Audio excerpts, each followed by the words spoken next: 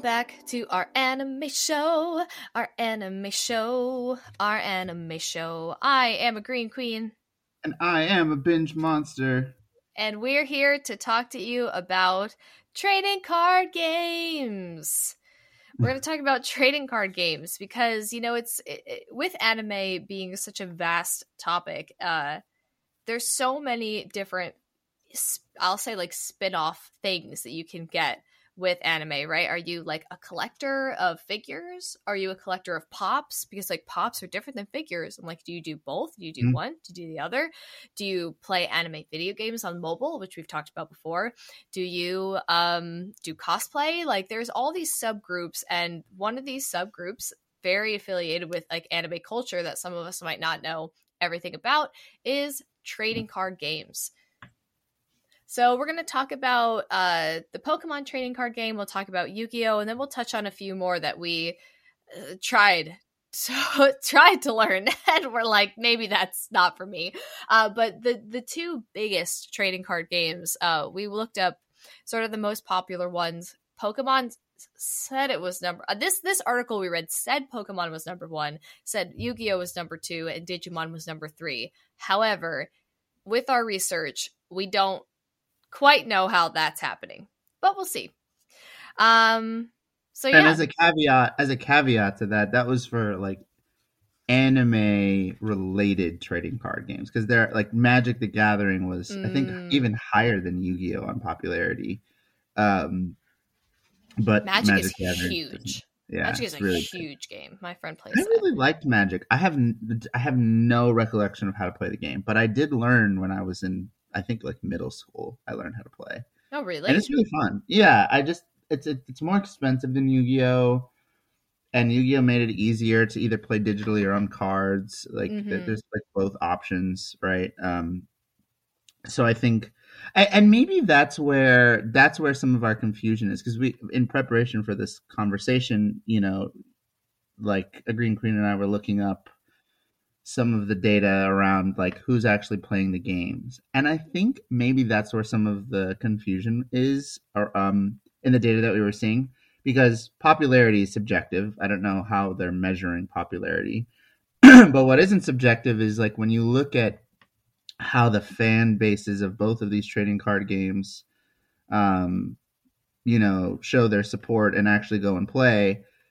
You know, there are in-person live tournaments, and then there are also like digital ways of playing the game. And I don't know what that looks like for Pokemon, but for Yu-Gi-Oh, for example, we have like different video games that are out for the different consoles, like PlayStation and Xbox, Nintendo Switch. And I actually play the game on my phone on a mobile app called Master Duel. And the stats that we were seeing, and I think this is what like a Green Queen was alluding to, the stats when we were comparing the two were astronomically in Yu-Gi-Oh's favor in terms of like monthly active users versus like what the data was saying that they have for like monthly users for Pokemon. But maybe the article that was saying like the most popular games, maybe they were only thinking about like in person. I don't know.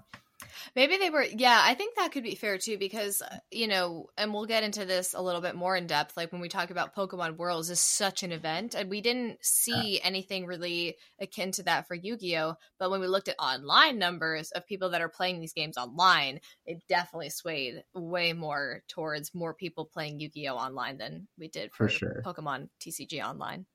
Yeah. That said, like no, sorry, go ahead. Please. I was just gonna say that being said, I've never heard of a Yu-Gi-Oh card being valued at $1 million. Like you've never? That doesn't happen? I don't think so. Not that I'm aware of. I think like I don't know what the most valuable. I'm actually gonna look this up. The most valuable Yu-Gi-Oh cards. Yeah, it looks like there was a original like mint condition. Oh, that's interesting. I don't even know what Tyler the Great Warrior is, but there was a card called Tyler the Great Warrior. It looks like a Super Saiyan to me. It's got to be vintage, right? I guess, yeah. It was created in 2005 as a Make-A-Wish request. Wow. Oh, maybe this is like, oh, that's actually really cute. I hope that's Yeah, that's so it was like a one-time thing made for a Make-A-Wish character. Maybe it was for a kid named Tyler. Yeah, it says that. It says that this kid was battling a rare form of liver cancer, and he designed it in 2005, and apparently he actually survived, and 18 years later decided to sell the card. And the final auction for it was $311,000, which is the rarest and most expensive Yu-Gi-Oh card ever. Wow. I would have thought it was going to be Yu-Gi-Oh's equivalent of Charizard, which is the Blue Eyes White Dragon, and that would have been my guess if put me on the spot. But that the most expensive one for that was only 85,000. So yeah, big difference in the value compared to. I mean, there were a lot of like influencers over COVID who were spending more than $1 million on like a mint condition Charizard, which is insane. Yeah, for sure. I mean, I tried to look up like what the sales were for Pokemon cards at least in the last year, and they measured that from March 2020 to March 2023. And there's no like actual dollar price number, but it says something of like the Pokemon company produced 9.7 billion Pokemon cards in that year.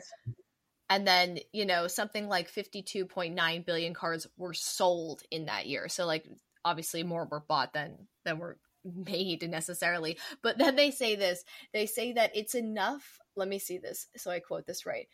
This is enough cards to cover the average distance between the Earth and the Moon twice. So if you were to line the cards up, they would go back and forth from Earth to the Moon twice. That's how many Pokemon cards were in circulation in the year March 2022 to March 2023, which is insane. That is insane. I don't think people will realize how popular these games really are. Like, please. And like that's the thing, like, because with Pokemon, like I feel like, and this is my general assumption and feeling, but like I feel like more people just collect Pokemon cards but don't play the Pokemon TCG game with the Pokemon cards. You know what I'm saying? Like I feel like there are collectors, and then there are like collectors and players, or people that just get cards to play. But, like, I feel like anyone our age that grew up and were, like, literally 1 or 2 to 5 years old, and we're just like, I want Pokemon cards because I played on my Game Boy and I, watched the show, and I just want Pokemon cards. Like, we were not learning how to play the game at that time. We were not learning.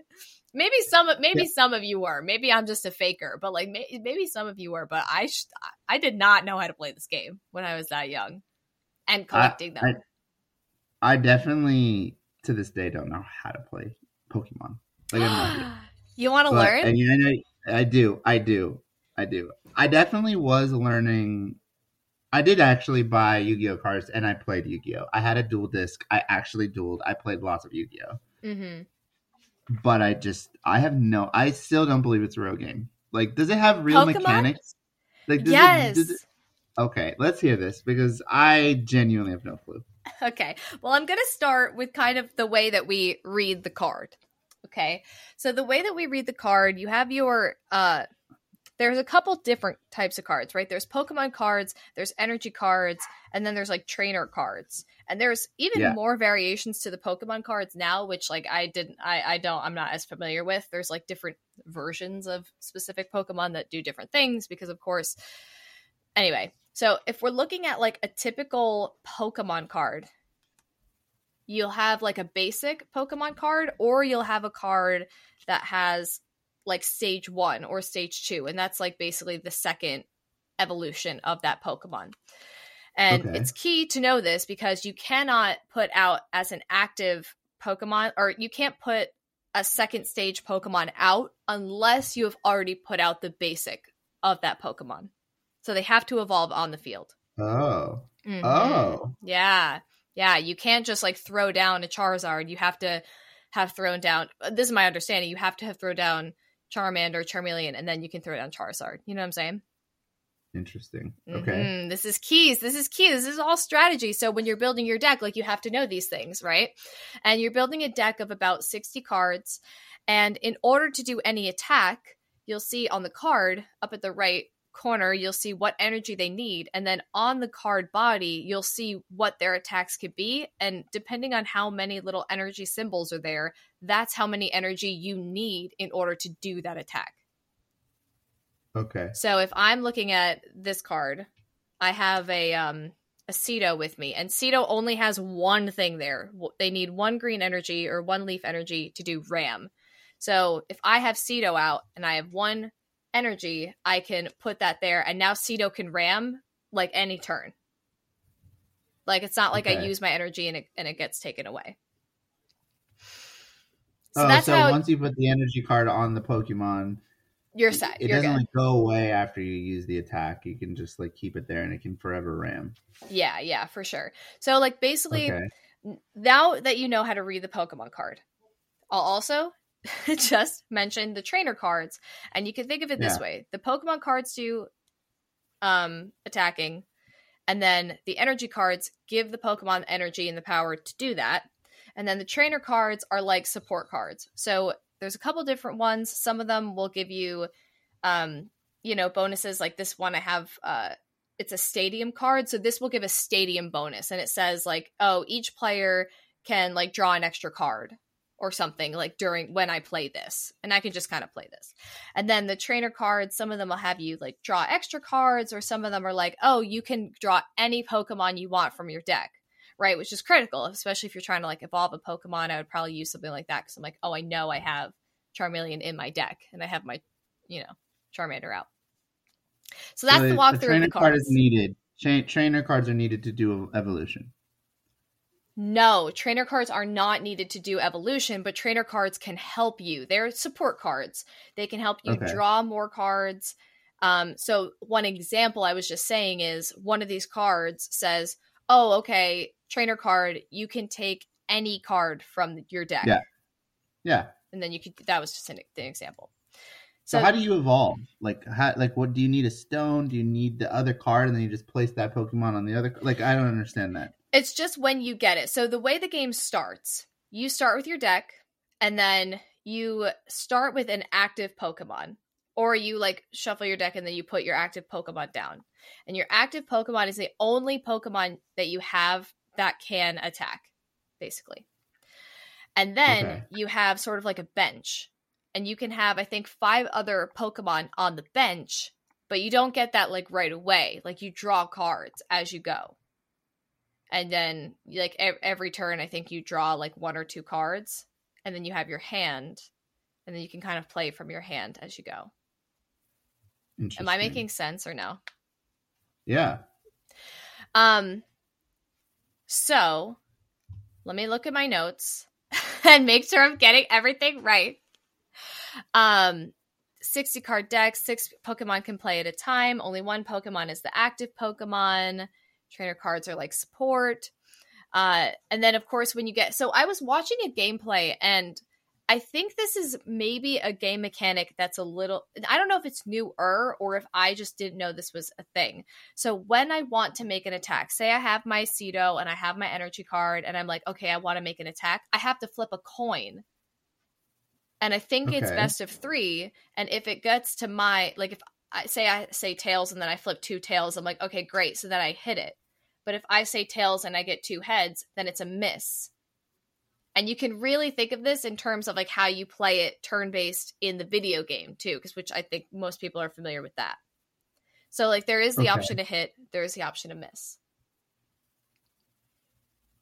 Okay.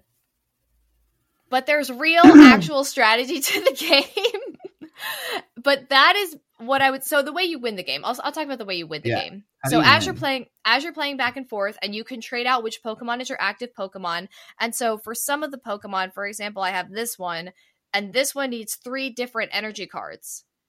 And you can, as you're drawing, you can build the Pokemon that are on the bench with your energy cards. So you could be building your strongest Pokemon That's kind of one of the strategies. You start with your active Pokemon is just like someone who will just take damage while you're trying to get the energy to build your strongest Pokemon who can come in and do like crazy damage and just sit them on the bench. And then the way you win is you knock out your opponent's Pokemon. If you knock out all the Pokemon, then you win. Okay. If you, let's see, if the player runs out of Pokemon, obviously if you knock them all out, then you win. And then there's these prize cards.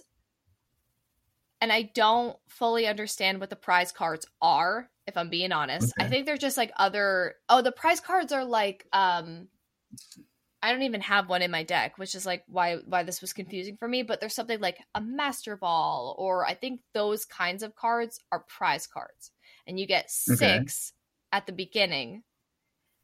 But every time you knock someone else's Pokemon out, you can take a prize card. Okay. So yeah, if you draw all of your prize cards, then you win. That's the second way. This is so confusing. I'm so sorry, because I was also trying to figure this out. So one way is that your other player doesn't have any Pokemon. Second way, you have knocked out all of their Pokemon 6 times and you get all your prize cards. So they could have 12 Pokemon, but as long as you knock out 6, you win. Yes, exactly. Okay. And the third way... What way... if they don't have a Pokemon... Oh, yeah, go ahead. Oh, I didn't know there was a third way. Okay. There's apparently 3 ways to win this game. Okay. And the very last way is that if the player just doesn't have any more cards, if they've gone through their whole deck. Oh, okay. Okay, wait, what was your question? No. I was thinking from a very Yu-Gi-Oh perspective. I was like, what if you have, like... You can only have one Pokemon at a time? Is that the thing? One active Pokemon, but you have your bench, so you can have extra Pokemon on the bench. Okay. But you can't, so if you have a Pokemon and, like, for, like, 4 turns, they're not able to summon a Pokemon for whatever reason, like, there's just... You have to wait? So when you draw your hand... You have to have at least one basic Pokemon in your hand. And if you don't, you redraw. So, like, if you and me are playing, and we both take our hands, and I'm looking through my hand, and I'm like, man, I don't have even a basic Pokemon to start as my active Pokemon. I go, okay, I need to, like, put that back, shuffle, and take a new hand. But then you would start. Okay. Because I had to do that. In the show, and in the video games, type matters, like depending on the type. Like fire, super effective against grass types. So in the video game, which a lot of people have played, like they do more damage, even if it's like the same amount of energy or whatever, right? So does that not come into play at all in this? It totally does. It totally does, and it depends on each card. So if I'm looking at my card, like if I have my Cedo, who's really like, doing their absolute best for me, it has on the card weakness, fire ×2. So if someone with fire is attacking me, it's ×2 damage. Got it. And I have no resistance for my little Cedo. Let me see if I have any resistance on my other ones. Oh yeah, so I have resistance for this Clang. Clang has a fire weakness and a resistance to leaf. So it's negative 30. Yeah. So what does negative 30 mean? If he gets hit by a leaf, he gets stronger? He gains health? So I think it's just like, so for to use this card, if I get my Clang to do its move of Gear Grind, I do 80 times damage. Okay. So if I'm attacking another Clang, say, or something like that, it's just 30 minus 80, is my understanding. Okay. But there's also an element where you have to roll a dice. So I think that this 80x would be whatever I rolled my dice with. So it would be 80 times whatever thing. Yeah. Interesting. It's very interesting and a little confusing, but it feels like this is something that if a kid spent 2 days learning, they could get. because it's all on Sure. the cards. Like, it's truly all on the cards. Hmm. What was your question? And they have to roll to see if they hit or not as well, right? Yes. No, you have to flip the coin. Oh, flip the coin. Okay. Yeah. That was my crash course of trying to learn Pokemon TCG in one day. But now I actually want to play because I'm sure there's like a lot of different like, oh well, what if this happens? Oh well, what if that happens? Like with any game, there's like Yeah. specific different examples and such, but that's like the basic mechanics. It's turn based. You have one active Pokemon, you have a bench you can build, the energy cards help you do attacks, and the support cards help give you like bonuses or like literal Yep. support. So Yu-Gi-Oh is way more complicated. I Like, figured it was. way more complicated. We could do a full episode on it, and I'm gonna try to keep it to like 4 minutes. Uh-huh. Yu-Gi-Oh, based on the anime Yu-Gi-Oh. So unlike Pokemon, where the trading card came out first before the anime aired, Mm-hmm. Yu-Gi-Oh's anime came out, and then the trading card game came out. But one thing that's interesting for those of you who never watched Yu-Gi-Oh or don't really know what it's about a kid in Japan who stumbles across a puzzle and he puts it together and it creates the shape of a pyramid. And inside that pyramid is the ancient soul of a pharaoh whose soul got locked away in there for unknown reasons. And that soul is like the king of games, is there to save the world, but has lost all of his memory and doesn't know why. But he knows that he's there for a reason to do something important, to save the world in some capacity. And just over the course of the anime, he starts to regain his memory. He starts to remember what he needed to do and so forth. But the anime is about this trading card game where, like, in ancient times, instead of it being a card game, there were sorcerers who trapped the souls of ancient monsters into stone tablets, and the sorcerers would summon those monsters with magic, and they would fight each other. And then, like a millennia later, some guy was inspired and created the card game, but the magic behind those cards still kind of was infused with the spirits of those monsters. And so when they actually play the card game, there are certain people who have these artifacts from ancient Egypt who, if they play the game, as opposed to just like a random person, they're able to actually harness some of that magic that existed Oh. back in the ancient times. And the game becomes like sometimes like a life or death situation because there are evil sorcerers, there are good people. So depending on if they have this like ancient Egyptian artifact, this game becomes a completely different deal than just for funsies. And that's why And that's what happens. they can summon the actual monsters, and that's why you like see the monsters sometimes, right? Or no? So it's a good question. So in the anime, the technology has gotten to a point that we haven't gotten to in our world where they create holograms for these Oh. cards. So like Okay. there's a company that's like owned by one of the main characters, and they just create dueling technology that allows for it to create like really realistic holographic, almost like augmented reality quality looking stuff, but just in the real world, and you don't need glasses. I see. So that's why you can typically see them. But there are like these 7 millennium items in the anime. Now I'm going down a rabbit hole unnecessarily, but there are 7 millennium items. Each of them have their own power. Like one of them, you can help see in the future. Another one, you can control other people's minds. The other one, like, holds the pharaoh's spirit. And over the course of the show, you see different characters holding these different things and so forth. But anyways, about the game, this game exploded. The anime came out in 2000. It's one of the most popular games. We were just looking at the other day. Just to put it into perspective, there's an app or a video game called Master Duel where they have close to like 7 million. What is it? Like 7 million monthly active players playing online. That's like close to 500,000 a day. around the world. 7 million active monthly users is pretty substantial for like a trading card game where they're not playing in person. It's huge. They've in 2000 and I think it was 5 they broke the world record for um, like most cards created. I think they at that point had done billions, and I'd wonder if they're like going back and forth on that world record with Pokemon based on what you said about the Yeah. distance between the Earth and the Moon. But there are billions of cards in circulation, and so in terms of like the game itself, right? It's a card game. The way that it works is like Pokemon. It's a turn-based game. At the beginning of every duel, each player is given a number of life points.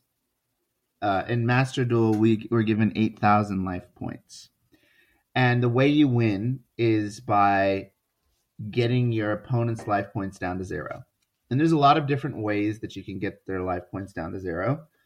There are things you can do during your turn. There are things you can do during your opponent's turn. And that's where the strategy lies in. There's lots of different card types, but from the high level perspective, there is spell cards, trap cards, and monster cards. And there are subcategories of each of them. There are regular trap cards, monster trap cards. There are quick spell cards and normal spell cards. There are effect monsters and then normal monsters with no effects. So yeah, I would say for each of those 3 card types, there's different subtypes. I can go on. There's fusion monsters, there's synchro monsters, there's pendulum monsters. So over the course of the years, they've invented more types for each of these 3 card types. Mm-hmm. And each of them have different mechanics. Like how you summon a pendulum monster is different from how you summon a fusion monster, different from how you summon a synchro monster, different from how you summon a normal monster with no effect. Like that's what's made the trading card game interesting, is because over the years they introduced these new types of cards that introduce new nuance to how they're used with the other cards that already exist in circulation.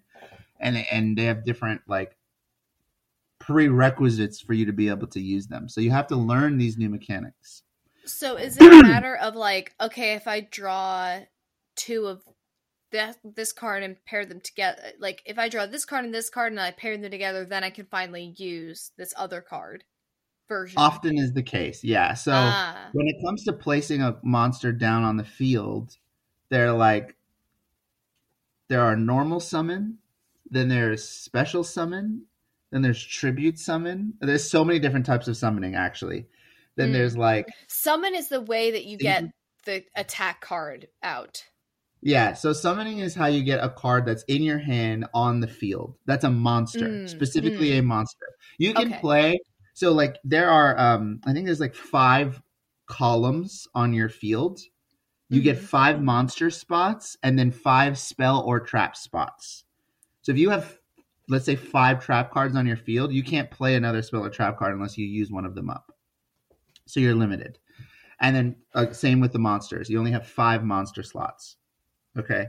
So depending on the way the card reads and how powerful that monster is, some monster effects say like, oh, if you have no monsters on the field, you can just special summon this one. Or, hey, this card can only be brought onto the field if you tribute 2 monsters with like the same number of stars on them. So I should explain that. Every monster card has a number of stars on the top. Okay. On a scale of like 1 to I think 12, right? Okay. Anything with more than 4 stars requires a tribute. Literally, like you have a monster on the field, you tribute it, and then you're able to summon it. Anything with more than 8 stars requires 2 tributes. Anything with more than 10 stars requires 3 tributes. Okay. Which means you have to have 3 monsters on the field and sacrifice them in order to bring it out. Oh, how many monsters? The stars are important. Okay. How many monsters can you have on the field? Like, if I'm looking at the board, like where are things? Yeah. So there's like 5 monster slots in front, and then right behind those slots are spell and trap slots. Oh, right, because it's here on my arm. Yeah, exactly. It's like column. It's like monster spot, spell trap, monster spot, spell trap, monster spot, spell trap. Right. Right. Yes. So So the thing is you're only allowed to normal summon, which means you're not tributing, you're not using a spell card to bring a monster onto the field. Just normal summon something with 4 stars or less once per turn. But you can special summon unlimited numbers of monsters, which means like if there's a card effect that says like you can special summon this, then you can just bring it down. Or if you have a spell that says special summon a monster from your hand, you can do that an unlimited number of times based on what you have in your hand or on the field. Can If you you have only a do card it? that lets Can you only do it once a turn, you can special summon unlimited numbers of times, even in your turn? even in your turn. Yeah. But normal Ah. summon you can only do one. So let's say you have 3 monsters in your hand and none of them have effects. One of them is a 4-star and the other 2 are like 7-star monsters, right? Mm-hmm. You cannot just like place the 4-star. You can summon only the 4-star because everything else needs tributes. But in that same turn, I can't tribute that monster for a bigger one because I can only normal summon once per turn. I see. Right? Mm-hmm. Mm-hmm. Okay. So on my next turn, if that monster is still there and it wasn't destroyed by my opponent during their turn, I can then tribute that monster and then normal summon one from my hand. Mm-hmm. Right? Yeah. Now, if one of those 7-stars says like, "Hey, if you have a normal monster on the field, special summon this from your hand," then you can do it because you can special summon as many as you want. So just to give you an idea, Ali, sometimes I'm playing on Master Duel, right? And before I've even taken my first move, someone has normal summoned once and special summoned 8 different times, and their whole field just Oh. has 12-star monsters in every slot. Okay, It's going back crazy. to the very beginning, this is not a turn-based game Oh, it necessarily. is. It But- is. But we can both be working even when it's not my turn. So that's a good question. This is why Yu-Gi-Oh is so complicated. It's so complicated. Pokemon is very not complicated. It's you go, you make your moves, and then I go and Yeah. I make my moves. So the only way I could do something while it's my opponent's turn is if I have cards on the field already Okay. that allow me to like make a move. So there's only 3 options. The first is that I have a monster on the field that has an effect that explicitly states in the effect description I can do when my opponent does something, like maybe when my opponent attacks me, or maybe when my opponent activates a trap card, or when they activate a spell card. Right? Yeah. Going back to the 3 card types. Yeah. So if I have an effect that activates when my opponent does something, then I can do it. Or if I have a set spell card or a set trap card that allows me to do something like I said, when my opponent attacks or when they summon a monster or when they activate a spell card, then I can activate it. Otherwise, I can't do anything while my opponent is going. But those effects are so powerful.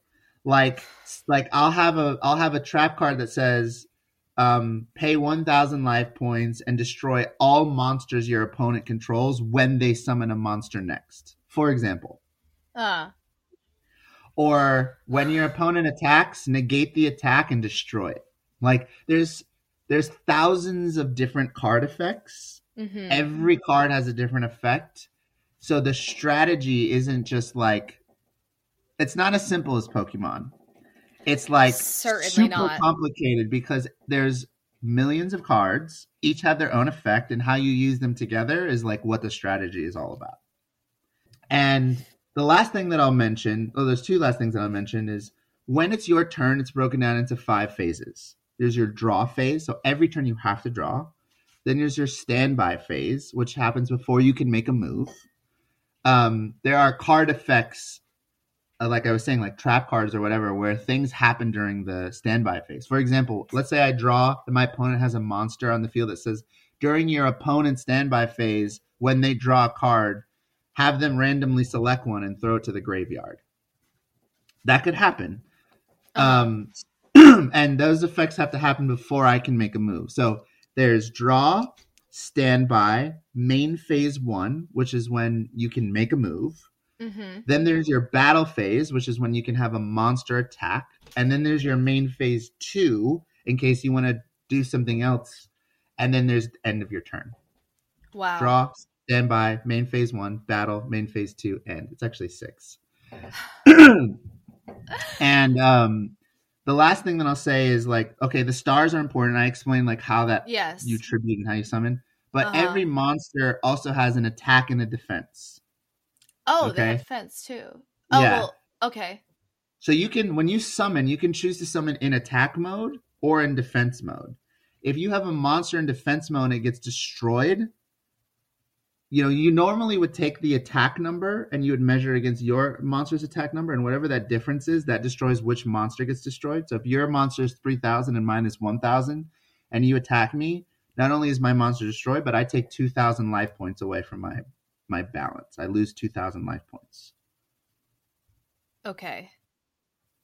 Your monster's 3,000, mine's 1,000. Yes. But my monster's destroyed when you attack me. Yes. Because your number is higher. Yes. And I lose the difference of our two attack numbers in my life points. So I start with 8,000. That makes now sense. I have 6,000. That makes sense. Yeah. I'm stuck on having a card in defense mode or attack mode. Got it. So if it's in attack mode, so your monster card can be destroyed whether it's in attack or defense mode. But if it's in defense mode, instead of looking at my attack number, you look at my defense number. So let's say my monster has 1,000 attack number, but 4,000 defense, and yours attack is 3,000. When you attack me, my monster doesn't get destroyed because my number is higher, and you lose 1,000 life points instead. I see. But so, yes.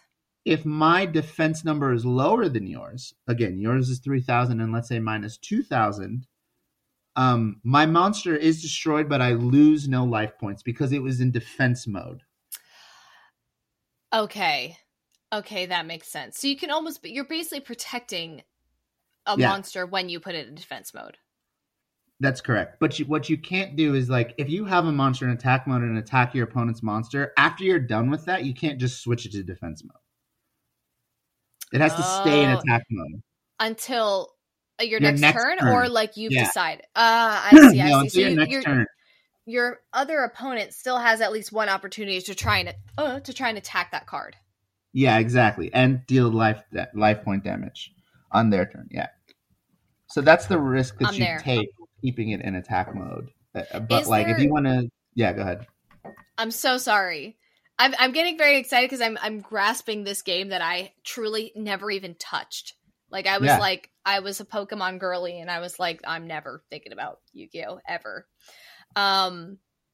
So like, so I was gonna say, so like, what is like the strategy like? Yeah.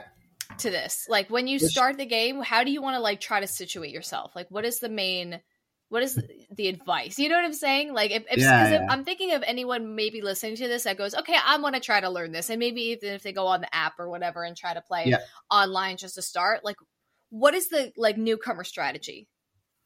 Yeah, that's a good question, right? So first of all, if you have a phone at all, whether it's an Android or an iPhone, you should. If this is interesting and you just want to see what this is like, you can download Master Duel. It's a pretty big game, so you need to have some space on your phone. But there are tutorials, and they can teach you how to duel. They can teach you all the fundamentals and like the strategy. And so you can really start from zero and know nothing, and you just play against a computer for like until you get it. And it's really well done. Like I think it's extremely well done. But high level, the strategy is like, you know, by the way, I didn't say this earlier. If you have no monsters on the field and your opponent does, they can attack your life points directly. So whatever their attack is, it goes straight through, and it immediately deducts from your overall life point balance. Wow. So that's kind of the strategy, is like read your cards, your trap and spell cards. They have awesome effects. Every one of them is different. Some allow you to bring back a card once it died. Like some allow you to like negate the effects of your opponent when they do things. But at the end of the day, like your goal is to get strong monsters on the field and defend them with the effects of your spell and traps. and then get your opponent's life points to 0 as quickly as possible. It's just that, like, Ali, the way the mechanics work is depending on how you build your deck. I have played someone online who beat me in one turn. Because they Where, just yeah. So, know like, their deck, right? exactly. So, like, I went first. I summoned a monster and I placed one trap face down.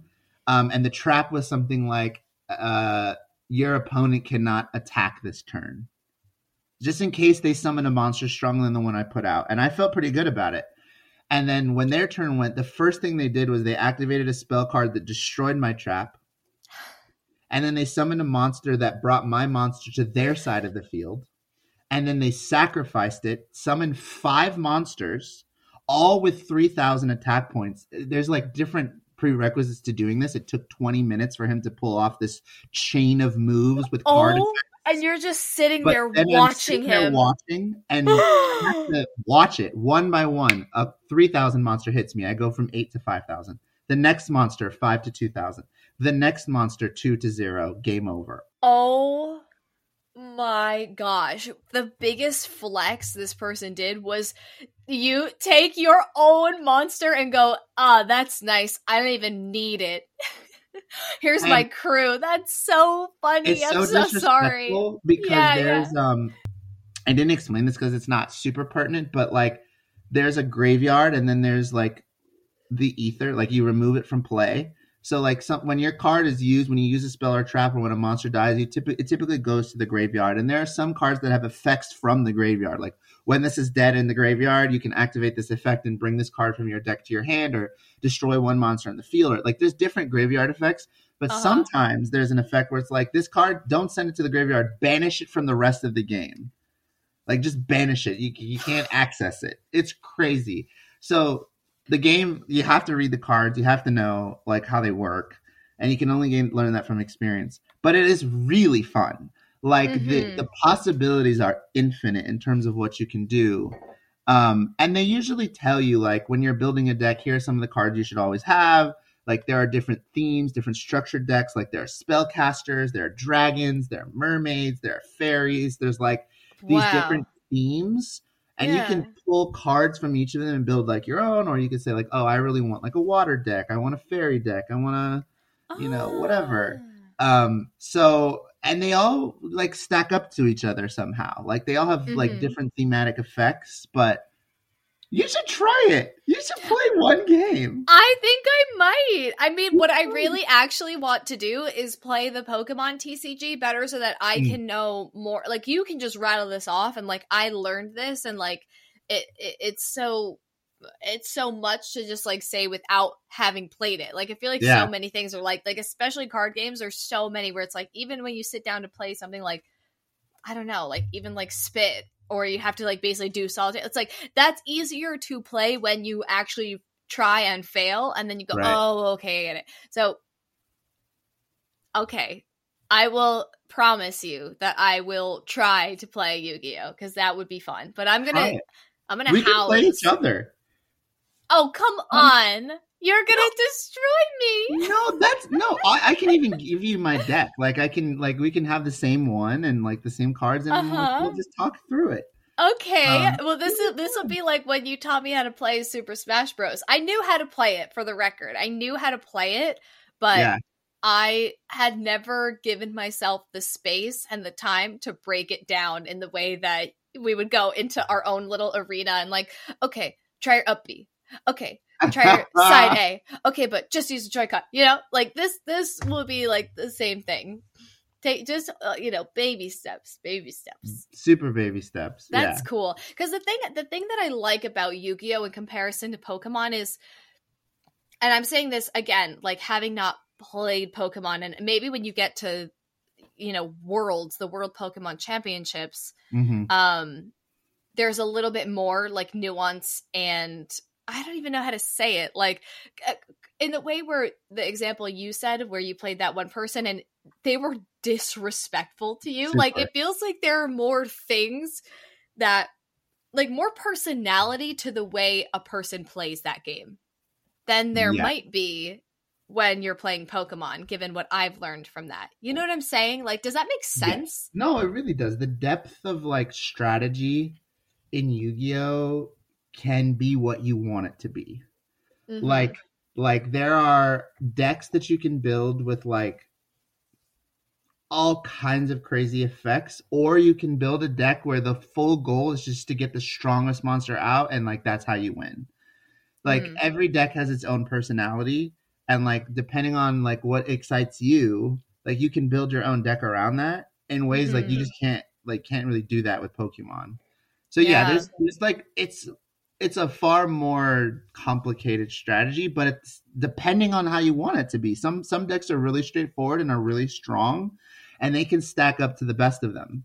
Mm-hmm. So I like that. Is like you can still build a deck that like a master would use, where you need all this knowledge, and you can still play against that, even though you don't have as much experience. That's one thing I do like. Mm. That makes sense. That makes sense. I feel like that has to be similar to Pokemon in some capacity. Like if you just have like a simple set of cards, but if you've stacked yourself with all the energy you need on like your one solid card, like you could take it, right? Like I think I was watching a video and they showed like is it Walmer? The big whale, basically the big whale who needs like 5 hydro energy or water energy, but like I mean it's a whale, so like its attack is like insane, you Yeah, know? And even like I would love to watch the competition. Like I would love to watch people play the Pokemon TCG game, like professionals. Like I would love. mm. I one year I want to It's go to on Worlds. YouTube. I'm sure you could watch on YouTube. Oh yeah. You can even watch like live battles and stuff. But Yeah, like I would love to like be able to go to Worlds because like it's insane. Like the winner of the Pokemon trading card game at Worlds wins 25 grand, and they yeah, have to be invited. So they've done like other prerequisite, I guess, like mini tournaments, and then they're invited there. So chances are that they paid for everything that the competitor is going to need. The right. flight, the stay, everything, just so they can compete there. And I'm like, that's so cool. And like the thing that's also interesting is for the Pokemon TCG or for Pokemon Worlds, like people from literally all over the world go. So Yeah, like for example, the first player was from uh, first place in 2020. Where were they from? Czechia? Chet, Chetchia, Czechia? Czechia? Chet, like Czech Czech, Checha. I don't know. Czechia? I don't C know. I'm C not. Z what?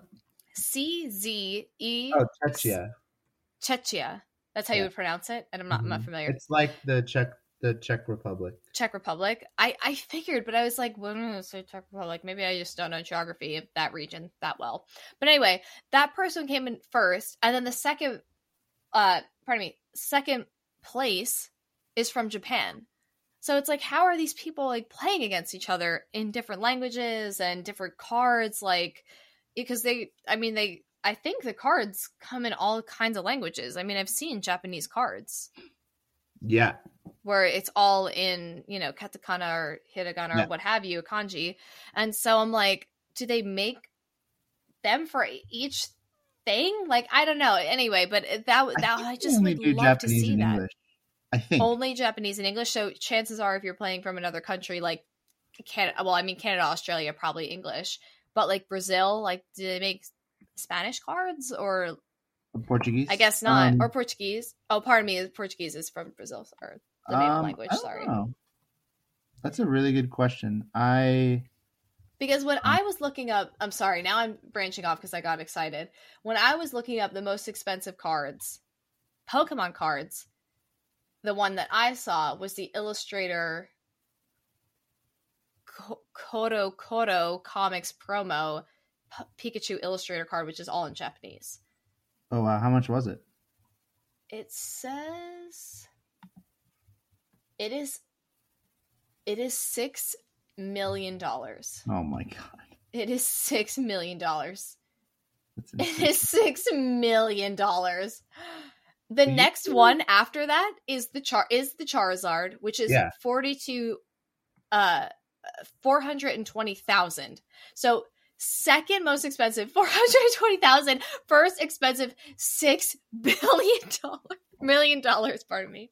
Oh my god. That's crazy. Logan Paul bought a Charizard for over $1 million. Oh my god, that's insane. It was like a grade 10 Charizard. It looks like Pokemon does do stuff in Spanish. And I also saw the same for Yu-Gi-Oh. I mean, by the way, okay. We didn't talk about the other ones. Oh gosh, Digimon okay, yeah. and One Piece are also on the list of pretty popular. We totally focused on Pokemon and Yu-Gi-Oh, but they're not as popular, but they are popular, right? They're certainly popular. That One Piece card game is makes sense. Certainly popular. One Piece is popular because it's also a very popular anime. Yeah, arguably the most popular anime in the world. Maybe we'll talk about those on another. You guys, I tried to learn how to play the One Piece card game, and that was confusing. That was confusing to me. I don't know, man. And Bandai, who I guess is one of the distributors of this game, made a video, and it's like these two kids, Emma and I don't even know the other kid's name, Tommy or something, playing the game. And Tommy's teaching Emma how to play. And I was just like, this is too much. There's life cards. There's Dawn cards, which I don't know if that's a call to the anime. I haven't watched it, obviously. Oh, my God. Anyway, if you learn, come on the pod. Like, reach out to us. If you know how to play the One Piece card game, please reach out to ouranimeshow@gmail.com. And I would love to have you on the podcast to teach us. Unreal. What about Digimon? What did you find about Digimon? Did you I mean, Digimon, like, it feels a little similar actually to Pokemon, to be honest. The special cards aren't a thing, but like they have these like reserve 6 cards that like, I don't know, like apparently your opponent has to get through in order to get to you, and just like Pokemon, like you can't just bring out a evolved Digimon monster. Yeah. And they start as an egg and then they evolve into like different evolutionary stages. What is it called? Digivolve? I don't even remember. I don't know. I was not so a Digi girl. Digimon. Yeah, I wasn't. I was very I was a big Poke girl. Yeah.